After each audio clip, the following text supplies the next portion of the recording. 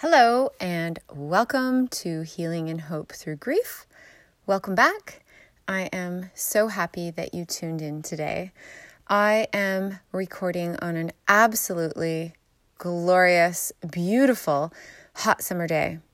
So if you happen to be listening to this on not so nice of a day, maybe a cloudy, rainy, yucky day, just know nicer days are on the horizon, and as I like to say, the sun can't shine every day. Of course, today I have another grief tip for you.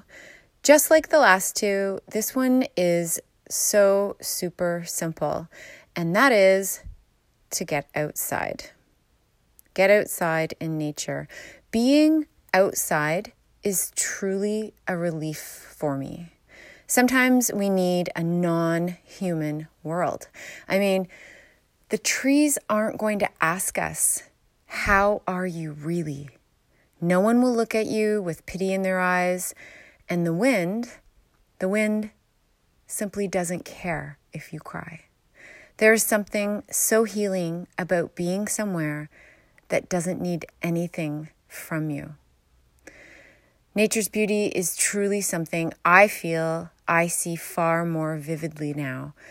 Outliving my child has really made me scrutinize and question literally everything I thought I knew about life.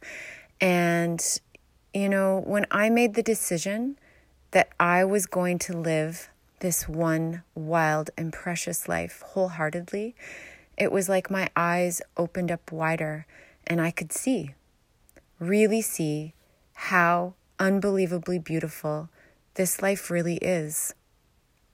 So my grief survival tip is get out today in nature and really look at just how beautiful the view is. I'm going to read a little excerpt from a book that I've quoted in the past by David Kessler. It's from his book, Finding Meaning, The Sixth Stage of Grief. I know I've spoken a lot about it. I highly recommend it if you have not read it. It is excellent and truly touches on any kind of loss imaginable. David Kessler himself has experienced traumatic loss.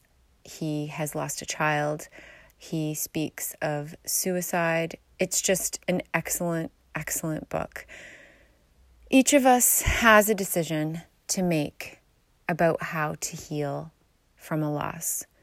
Before you make it, it's important to understand that not making a decision is a decision. Okay? I'll say that again. Before you make your decision about how you are going to heal from your loss, it's important to understand that not making a decision is a decision. Healing does not allow for neutrality. It's an active process, not a passive one. So each of us must decide whether or not we want to live again. It sounds extreme, but it isn't.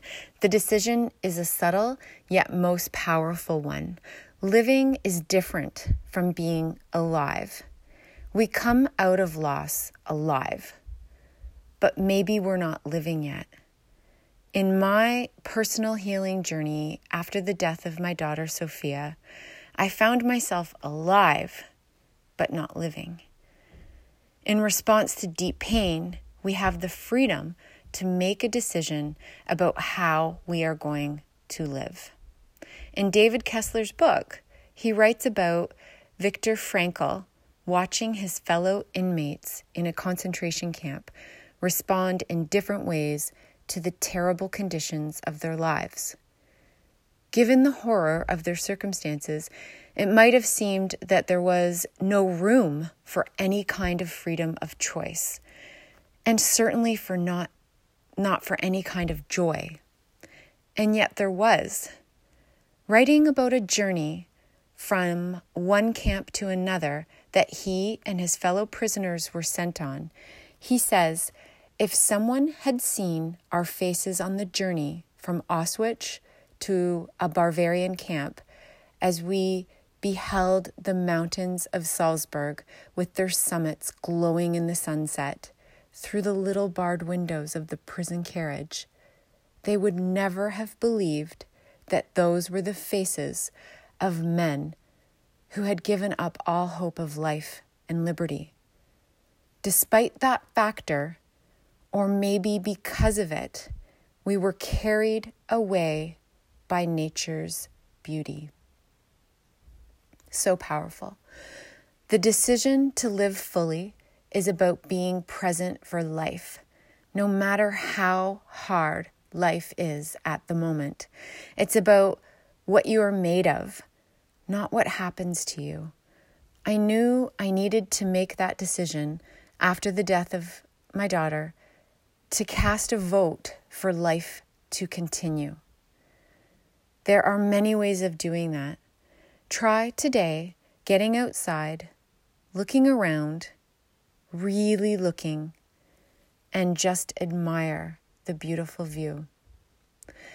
I'll wrap up this short and sweet recording with a favorite quote of mine by Mary Oliver. Sometimes I only need to stand wherever I am to be blessed. As always, my friends, stay hopeful in your healing and perhaps think about the 3 grief survival tips I have posted about so far and what you might add. Drink water, move your body, and get out into nature today. Have a beautiful, glorious day, my friends.